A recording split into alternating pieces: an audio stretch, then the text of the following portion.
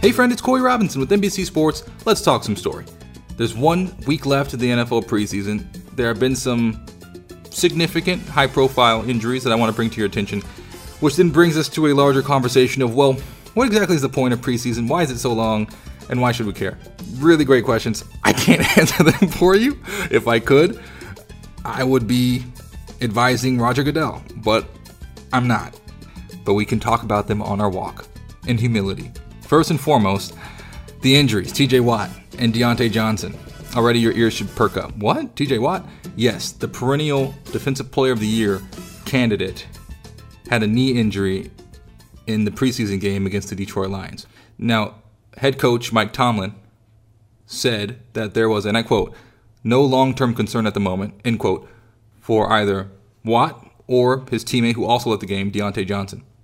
Meanwhile, in Carolina, the news was not so good. They have endured what can only be described as a blistering preseason, in which their quarterback room got severely depleted. We're talking about in half. It's operating at 50% capacity right now. What do I mean? Well, against the New England Patriots, Matt Corral had a significant Lisfranc tear in his left foot, ending his season.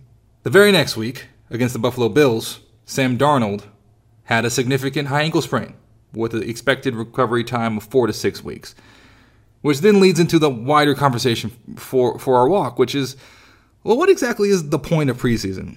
Everyone's trying to get to that 53-man roster, so we understand that there is an idea of, well, you know who your main pieces are. You're trying to finalize the roster around the edges. Okay, we get that. Personnel. But I can't help but think that, have you ever read Paradise Lost? I can't help but think of a character in John Milton's Paradise Lost, which is called Death.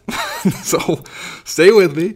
Death is the child of sin, but Death just has to eat. Its maws are always gored and bloodied. There is absolutely no such thing as satisfaction with death. It eats and eats and eats and eats and eats. And that's, I think, the best way I can describe the game of football when it comes to injuries.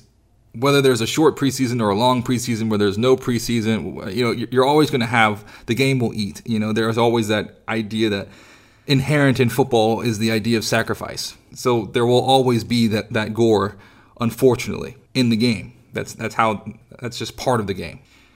And the game is never satisfied. Now, I will say, however, to me, from an outside looking in, there's absolutely no need to play this many preseason games, I think, personally. The season, especially when you add another regular season game from 16 to 17 regular season games, it just seems as though you're asking these men who are already Hercules, modern-day Hercules walking among us, to do even more Herculean tasks by adding.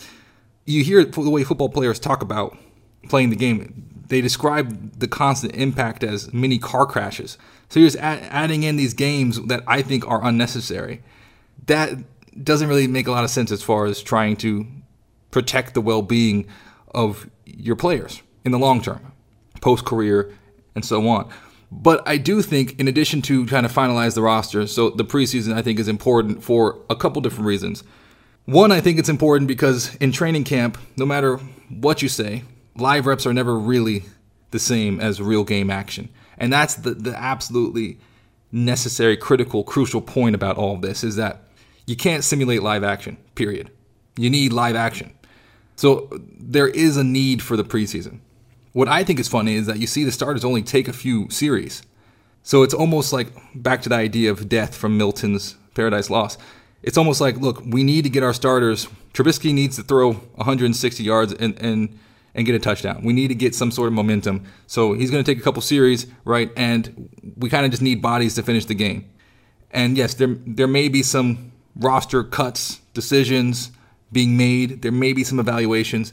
But for the most part, we're just trying to get our guys ready for the season. Just trying to get them a tune-up and get them live action, which we cannot replicate or simulate in any way whatsoever.